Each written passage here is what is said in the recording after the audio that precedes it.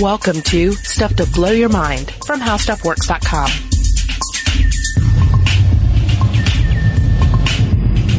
Hey, welcome to Stuff to Blow Your Mind. My name is Robert Lamb. And I'm Julie, living the dream, Douglas. You are? You're living the dream? I'm living the American dream. Oh, yeah? Yeah. How so? I have a roast in the oven. Uh-huh. I have my apron on right now. I have my new Ford Edsel outside. Yeah. And, 2.5 lovely children. Yeah.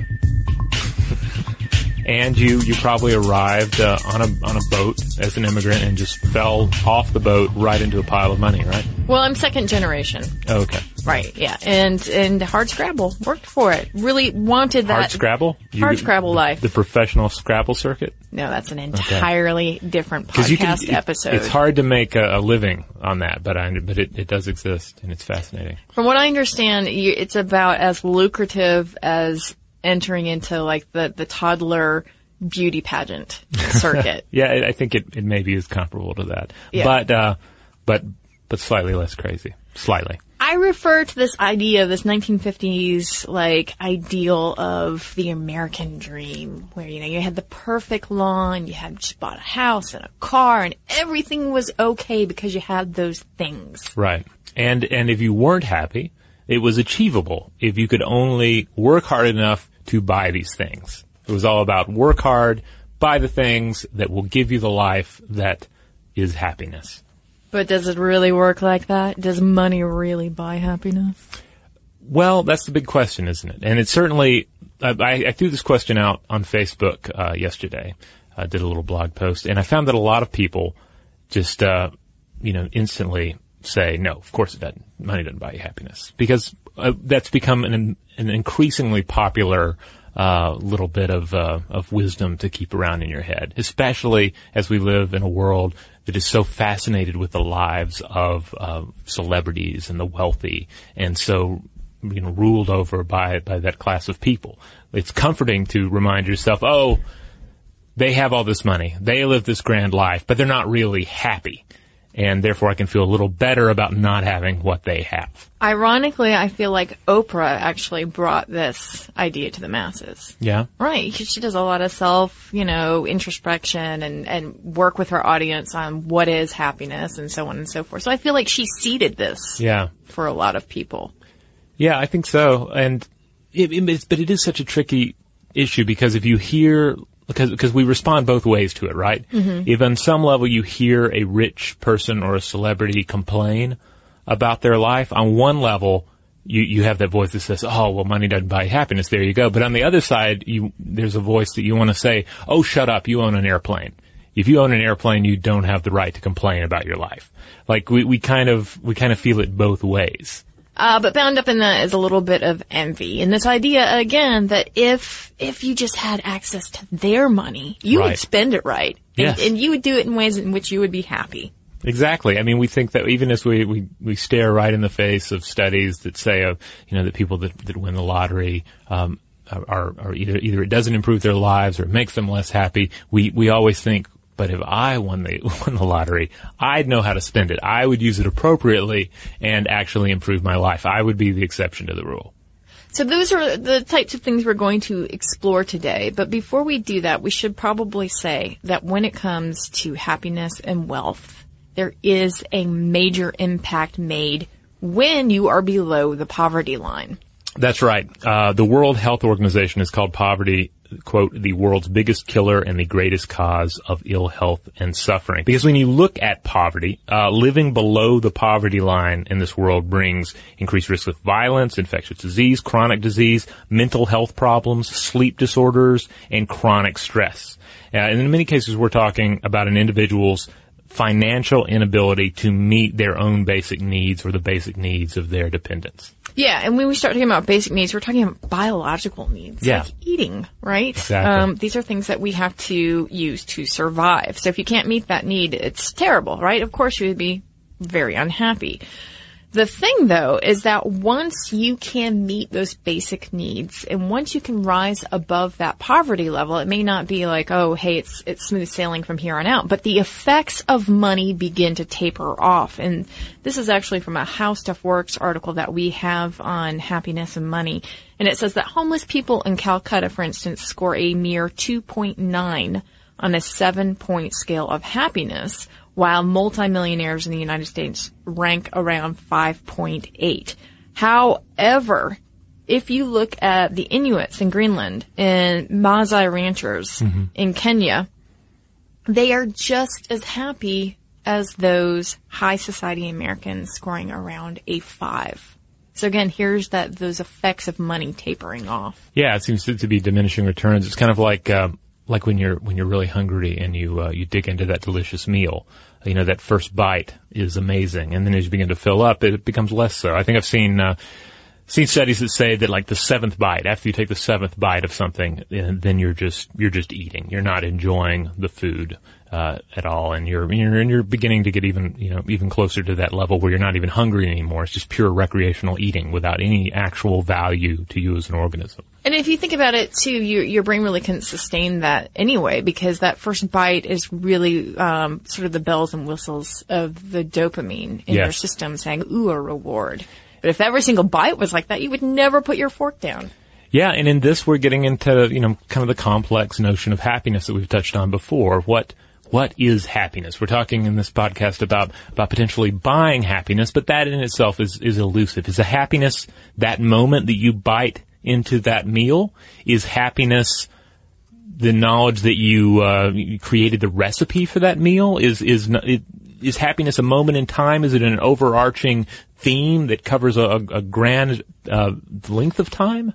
Well, and is happiness, forkful after forkful, really sustainable, even if it's been bought on a silver spoon, right? And so in order to really get to this answer, we have to start looking at meaning versus happiness, because they're bound up in each other. There's no way to talk about one without the other, really. Right. So happiness, we can, as elusive as the term is, you can still say things like, well, this meal makes me happy. This gadget makes me happy. My family makes me happy. This trip makes me happy. This pill makes me happy. But, can you plug in the word meaning in all of those cases? This gadget gives my life meaning. This pill gives my life meaning. My family gives my life meaning. To what degree do these statements match up with each term? Yeah, and so you have to start looking at this idea of happiness or well-being. And for some economists, well-being is seen as arising when benefits outweigh cost. For the Centers for Disease Control and Prevention, they define it as requiring good living conditions and positive relationships. For spiritualists, you would see that it's a pleasurable state that is the sum of the positive and negative thoughts and feelings that arise when we reflect on our lives. When we reflect on our lives, because that's when the meaning part comes in. Yeah, and I think that goes beyond spiritualists too and gets into areas of philosophy and even psychology as well. But yeah, you start thinking, it's more about those moments in life when you really reflect and ask yourself, what's the point of all of this? What's the meaning? Why am I here? What am I doing? And that's where the meaning, the meaning comes into play as opposed to the happiness. Unless you're adhering to kind of a hedonistic philosophy, in which case, the worm kind of, turns back on itself. But if you think about it this way, happiness, as we have discussed before, is ephemeral. It's fleeting. It's a moment-to-moment thing. But meaning gives you context. Mm-hmm. It gives you a sort of richness of that bite of happiness. So I think most people would think that meaning is just nested within happiness, when in fact it is happiness that is nested within meaning. It's really sort of a byproduct of it. Right. Like, for instance, when I say, name somebody who's led a meaningful life. Like, what are some of the iconic examples that come to exactly Gandhi or a Mother Teresa type figure? These are the individuals that come to mind. But you don't necessarily think, oh, Gandhi, he was a happy guy. I mean, I don't think of Gandhi as an unhappy guy, mm-hmm. but you don't necessarily attach the happiness onto his meaningfulness. You think more more about struggle. You think more about putting yourself second and putting happiness second to a cause and to the betterment of the world itself. Although you look at someone like the Dalai Lama and you see perhaps he has both. Yes, indeed. Here's a man that lives a meaningful life and does seem to be rather jolly. Yeah, so keep that example in your mind, guys, as we go through these sort of scales of wealth to happiness and scales of wealth to meaningness. And we're going to do this by taking an example of a study by Shigehiro Oishi, who's from the University of Virginia, a psychologist, and Ed Diener, a University of Illinois psychologist. They conducted a study to better understand how wealth would influence both happiness and meaningfulness. And they examined the relationship between a country's wealth and the well-being of its citizens. So we're talking about thousands of people, and these people completing an annual Gallup survey in 132 countries. And so they would report how happy they were and whether or not their life had some sort of purpose or meaning. And then they would look at a scale from 0, which would be the worst possible life, to 10, which is the best possible life. And that's where they got masses of data and teased out this idea of happiness and wealth. And so in this scale, we would easily imagine that a 10 would be an almost unattainable level of happiness. Like no mortal human could contain that. If you reached a 10, you would sprout golden wings and ascend into the cosmos. Like Oprah. Right, like Oprah.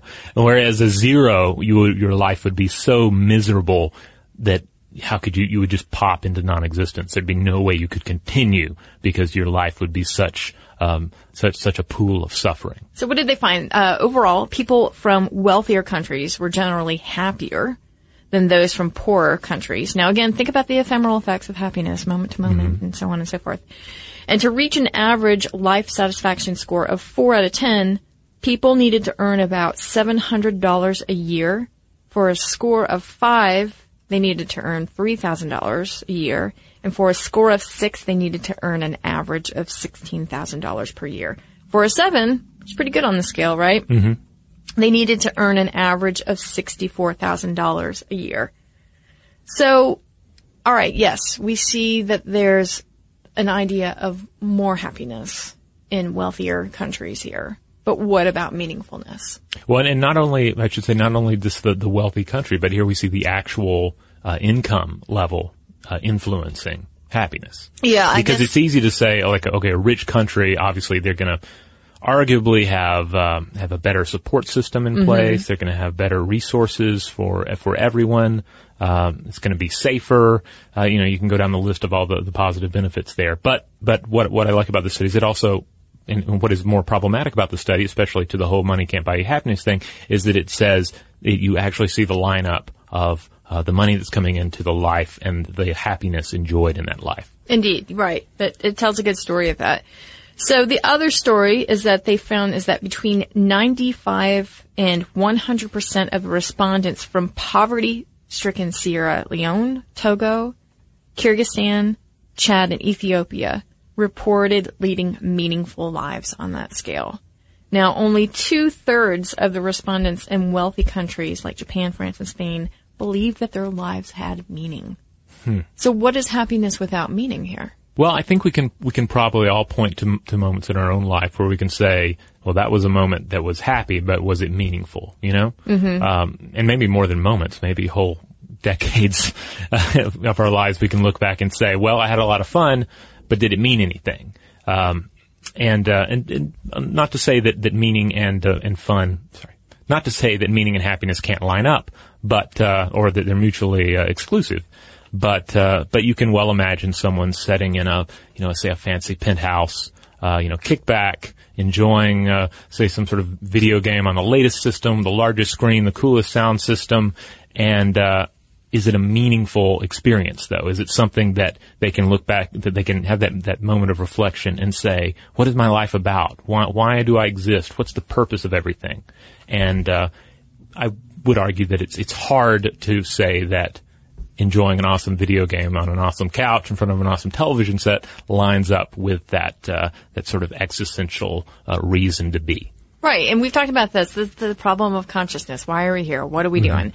So the question then becomes, why would people in poverty-stricken countries have more meaning or feel that their lives had more meaning? And Adam Alter, who wrote a New Yorker piece on this, says perhaps because poverty strips people of happiness in the short term, one of those terms, ding, ding, ding, that we've been talking so much about, perhaps because of that, it forces them to take the long view, to focus on the relationships they have with their children, their gods, and their friends, which become more meaningful over time. And indeed, you could probably argue that they're forced to depend upon those social structures more. You know, they're less financially self-reliant, and therefore it's more of a community situation as opposed to the lone individual standing in line to get the latest gadget and then taking it home to enjoy in their cavernous den. Which we'll talk about in a moment.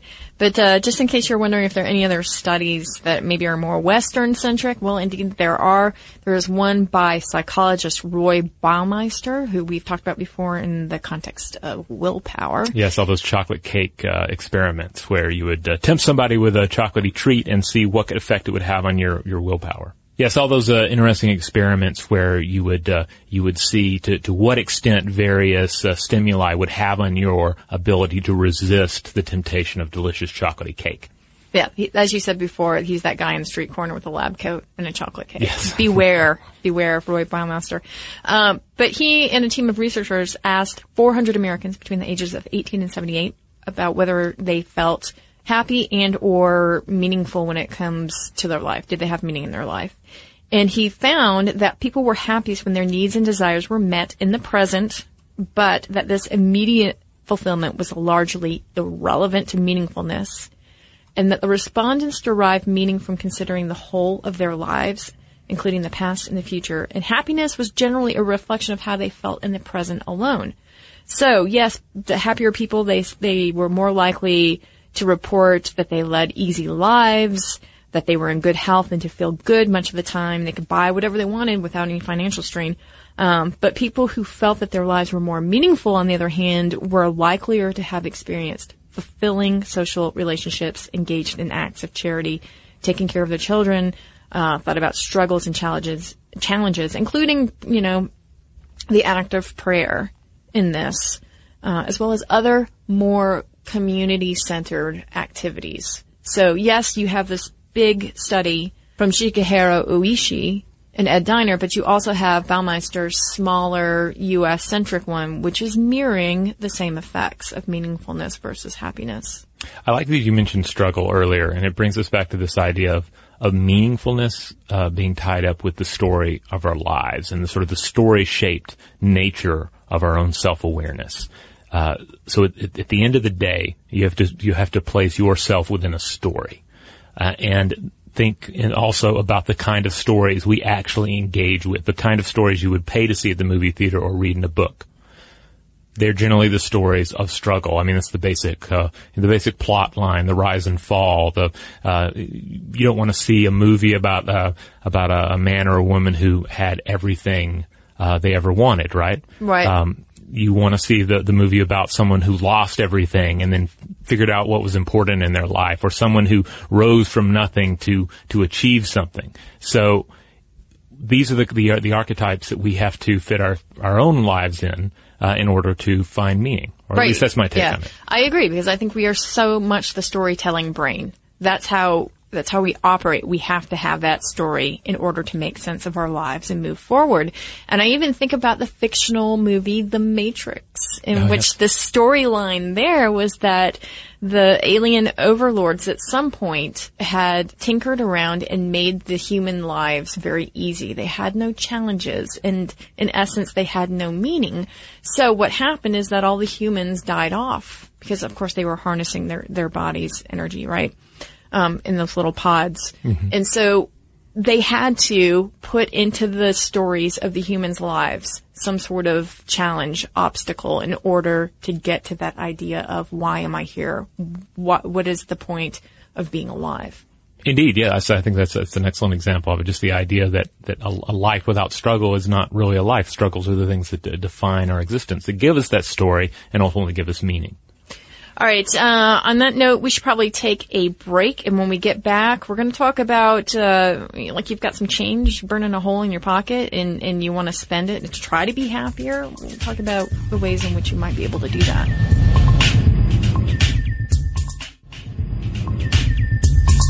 All right, we're back. Putting a price tag on happiness. All right. So, of course, Forbes has some articles on this, right? Because Yes. Forbes is very interested in economics and how to pursue that in the best way that you can.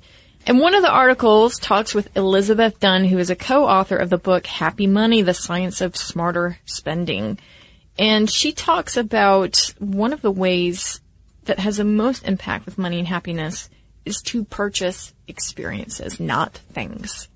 Yes, buying an experience as opposed to a material. Instead of simply going and even waiting in line to buy that new gadget at the store, it's about taking a trip to an exciting location, or even not that exciting a location, but taking a little adventure, right? Mm-hmm. Or going to a concert, checking out a new musical actor, an old favorite, going to a play, that sort of thing.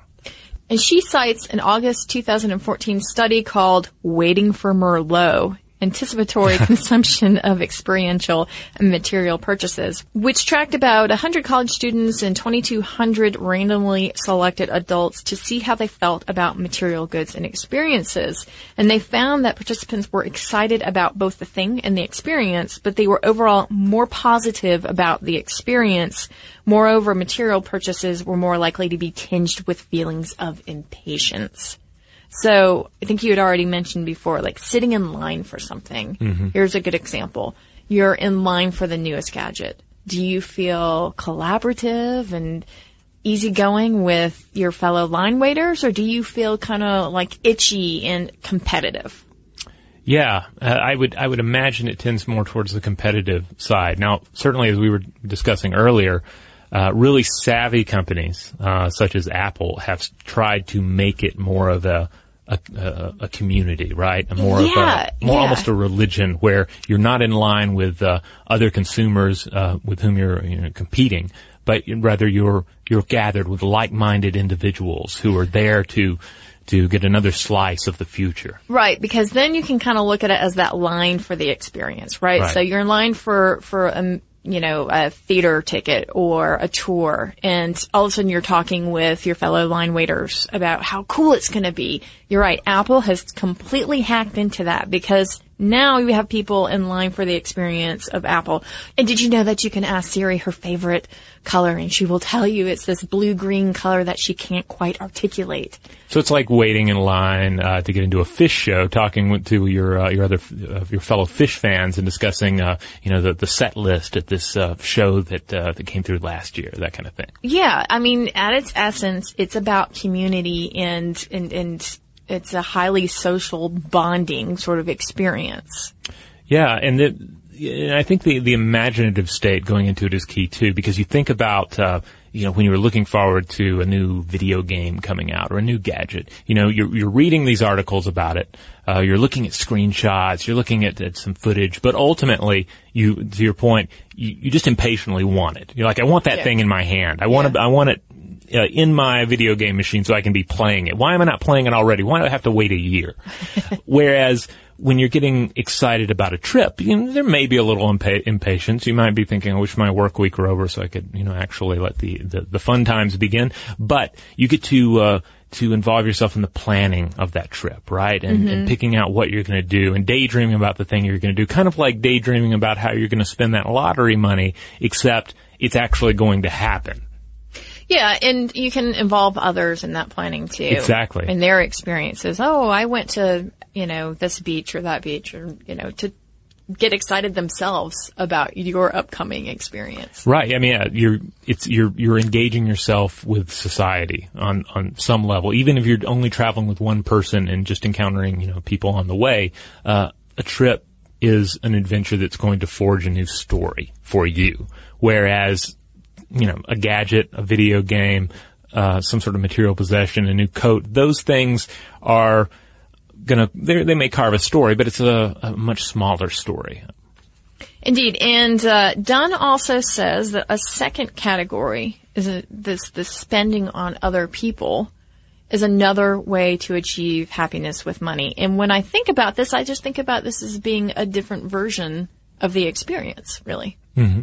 But you're buying an experience for someone else, or you're creating an experience for someone else. And that's the altruistic act. Again, a community, social-based act here. Yeah, if nothing else, like bare minimum, you're buying yourself that moment where you give something to somebody else, and you get to see the look on their face, hopefully, and you'll get to feel good about yourself.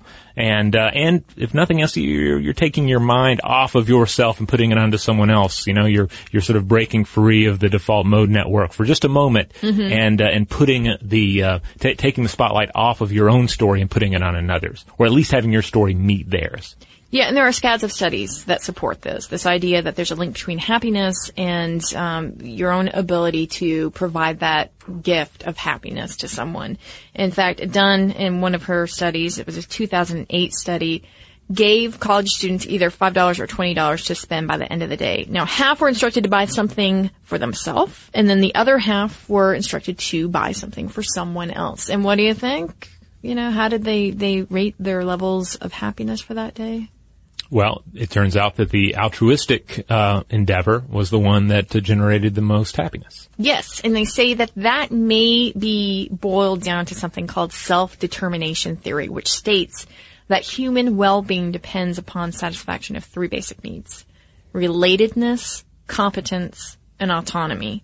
So in this circumstance where they were giving away that money or buying something for someone else, it met those three conditions. So we're talking about bonding, free choice, and then just having the ability to do it in the first place. And this brings to mind an important point that's brought up in the How Stuff Works article, Can Money Buy Happiness, by Jennifer Horton, which is a nice examination of some of these same issues. And this article points out that you do see highly successful wealthy individuals who are scoring highly on the happiness contentment meter, but a lot of this generally stems from the success and enjoyment of one's job necessarily than the size of the paycheck. So again, it comes more down to the experience and to determinalism, as opposed to just a fat check at the end of the week.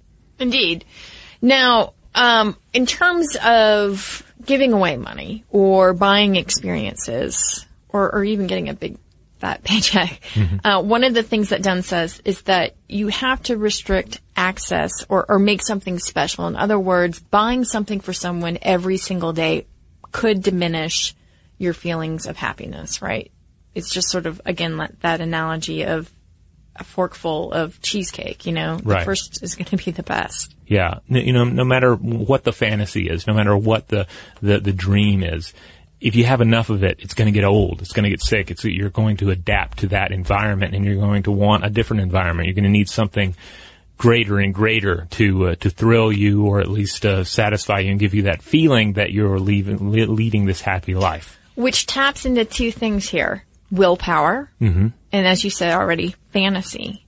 And if you think about those two terms side by side, and you think about lottery winners, wow, you have a really great discussion or even study about how happiness plays out.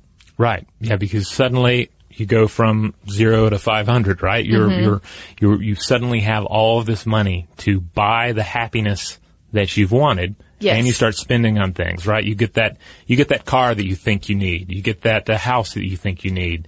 And pretty soon you just have to keep buying things to maintain that level of newness and happiness, right? Yeah, and there's this idea that you'll have more choices. Yes, you will, but that doesn't necessarily make someone happier. In fact, we've talked about that before. It's ego depletion, in which you have all of these things in front of you and you spend so much mental energy on it that you are depleted for making good decisions in the future. And again, here comes the short-term, long-term thing, because if you are trying to fill that void by buying, you're serving constantly the short term. And that's where you see that lottery winners are something like twice as likely to declare bankruptcy than the general population.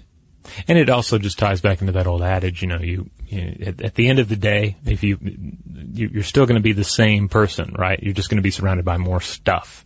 Or maybe you'll be in a fancier house, but you still have to look at yourself in the mirror. You still have to ask those questions about meaning. Why am I here? I have a really fancy car that I just bought, but how does that change my story? Yeah, in fact, that gets down to this idea of perhaps all of us are preloaded with a set point of happiness. That can change over time, right? Mm-hmm. I guess if you were to do that in a way that was really intentional. But if you didn't, there may be just sort of a set point that we all gravitate to. And again, lottery winners were examined for this. It was a 1978 study by a team of psychologists from Northwestern University in the University of Massachusetts, which was published in the Journal of Personality and Social Psychology. And they found that lottery winners were not significantly happier than control group participants, and that patients with spinal cord injuries did not appear nearly as unhappy as might be expected. Yes, I mean, the spinal injury thing comes into play because on some level you could say individuals who sustained a sufficient injury have fewer choices, mm-hmm. whereas money seemingly brings more choices. Money's free speech, right? Mm-hmm. Money is more freedom to do things in the world. And yet it doesn't really pan out that way when you look at the statistics. Yeah, and to further this idea of set point happiness, psychology professor Ulrich Schimak found that once couples married, their life satisfaction measures generally changed in the same direction, suggesting that environmental factors like child's birth or a job loss would affect their well-being. But if you take the long-term view of them, he found that their participants' happiness level was relatively stable over a course of 22 years. So again, perhaps the influence of this set point. All right, but at this point, you're probably wondering, well, what can I do? If I have the money to spend and I want happiness, I want meaningfulness, I want all of these things, and I have a little money set aside, how do I spend it? You would go big. You would look for three things. You would look for time, you would look for giving, altruism, and you would look for experience, and you would try to wrap all three of those things up into one thing. Yeah, like an example that comes to mind, and this is not something big on a financial level, but say you're giving a gift to a child. Mm-hmm. You don't just give them a thing as much as they want that thing and would probably be happy to run off into the next room with that thing, but you give them something that you do together. You give them the experience of building said thing or mm-hmm. playing said thing if it's a game, right? And so you're getting that gift giving rush. You are getting the experience of doing something with the child, the socialization, mm-hmm. Mm-hmm. as well as the story of doing it. All of these things are wound up into one. And you're giving of your own time. Yes, and so, time investment. Yeah, and so what this all underscores is that there is some sort of meaning achieved. As you said, there's a story to go along with this. Perhaps it's, this is my grandchild, and I'm helping to add to, his or her life in this way. And right. Maybe it's even a life lesson that they want to impart. So, that's hopefully a good one, right? Yeah, there's the Fisher-Price life lesson series you can get. It's some of them are pretty rough, but they're important. But they're all plastic. Yeah. So that's good. Yes, I think it just all boils down to the ability to take stock of your life, find meaning, and also be thankful for the things that you do have. Because as we know, you might get that quick dopamine surge from buying something. But again, that's ephemeral. That's not going to last. Yeah, so I would, especially as we begin to sadly enter into another holiday season, I would advise everyone when you add something to that Amazon wish list, when you buy that gift for someone else, or you buy something for yourself, think about it in terms of meaning and story. Like what meaning am I adding to my life or someone else's with this purchase? All right. Well, hey, we've got a little time here. Let's call over the robot and read through some listener mail. All right. This one comes to us from, I'm going to say PSK, for short. I don't want to butcher your name, so we'll just go with initials. PSK says, "Hey guys, I'm a longtime listener. Love the show. I'm writing to you because I just heard your podcast on the flow state. I'm a practitioner and performer of what are called the flow arts. Basically, it's prop manipulation using poi, hula hoops, contact balls, and a lot of other objects, too many to name here. The reason we are called flow artists is because the main purpose of our art is less entertainment and more about achieving a flow state. A feeling of perfect synchronicity and awareness with our chosen prop. A way of losing ourselves in our flow. For years, I thought this was something new that people were latching onto. I had no idea there was legitimate research into flow states or that a flow state could be achieved through other tasks besides prop manipulation. Now that I think of it, though, it makes perfect sense, and I will try to achieve flow more in my daily life. Anyways, thanks for the podcast. It was very informative, even for someone who considers himself well-versed in flow. If you or your audience would like to see some of the things that people are doing through flow, I invite you all to search POI, that's P-O-I, in YouTube, or even visit my own group's YouTube channel, The Way of the Circle. Thanks, guys. Take care. Bye. All right. So that was awesome. I love that we have a flow artist among our listeners. You guys are always amazing us with all these different things that you do. I will try to butcher PSK's name. Okay. P. Sinkiru. I think P is the initial. Okay. All right. Yeah, all we had was the email address on this one. So. Yeah, we apologize in advance. But anyway, thank you for writing in. Yes, indeed. So, hey, you want to find out more about happiness? Well, head on over to StuffToBlowYourMind.com because we will give it to you. Happiness, that is. In fact, visit the landing page for this podcast episode and we'll include links out to other podcast episodes that deal with happiness and our quest for happiness, as well as links up to blog posts, videos. On the page itself, you'll find links to all of our social media pages. You can go follow those accounts and keep track of what we're up to. And you can also get in touch with us, share your thoughts with us. Maybe you even have an unusual experience that brought you a lot of happiness. It wasn't a trip. It was unexpected.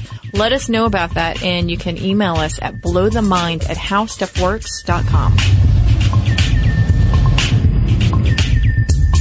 For more on this and thousands of other topics, visit howstuffworks.com.